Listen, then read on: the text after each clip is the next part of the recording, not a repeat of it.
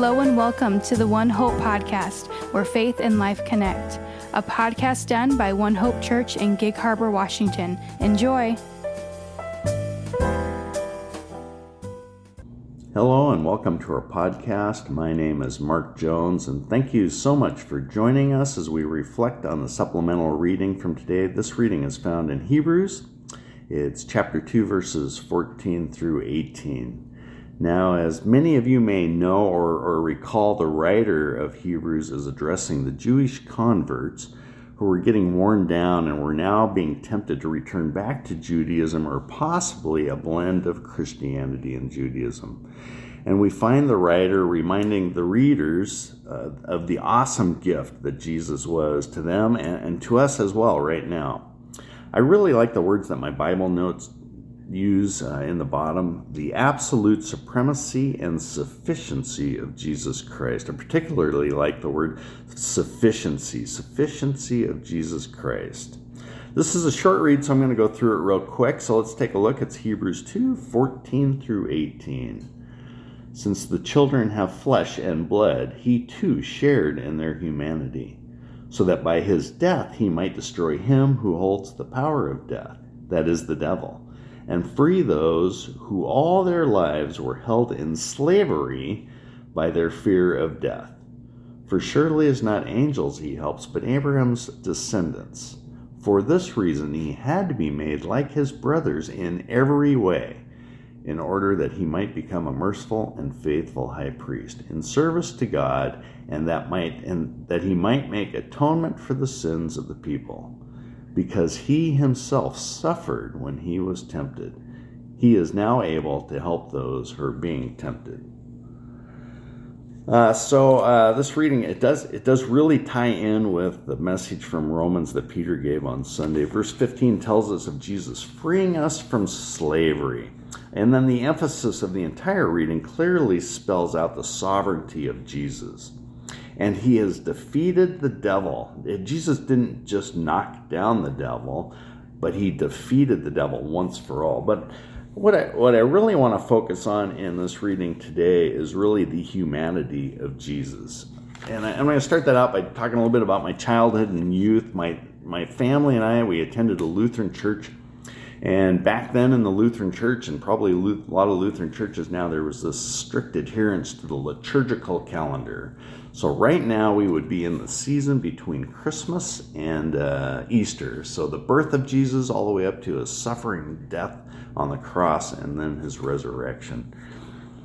And it was this time of year, it was my favorite time of year because I loved hearing of the life and ministry of Christ. And that's what all of our scripture readings were. We had the prescribed scripture readings and 2 Old Testament readings, a New Testament reading, and it was a prophecy of Christ and then fulfillment in the New Testament. And it was all about the walk of Jesus through life.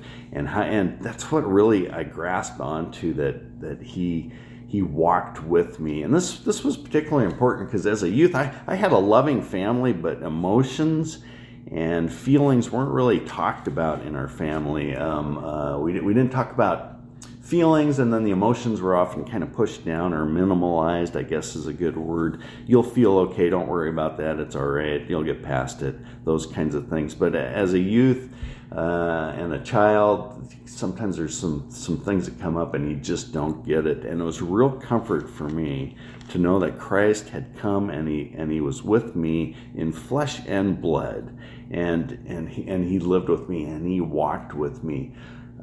Sometimes we hear the phrase, I know how you feel, and those can be such empty words because sometimes we're in a place where it's okay, you can't know how I feel. It can even spark even more emotions, maybe some anger or some frustration when those words are used. But with Christ can say, I know how you feel, because he came, he lived with us, he walked in our shoes, he understood all of our joys and our sorrows, he shared in every feeling that we have. As much as we have those feelings and emotions, he had it even more. And that includes even our temptations. And we struggle with temptations. Christ struggled with temptations also. he overcame the temptations, but that doesn't minimize his struggle through those and his suffering through those temptations too, and what that means for us, that we know that he did that, and he was along our side then and now and always.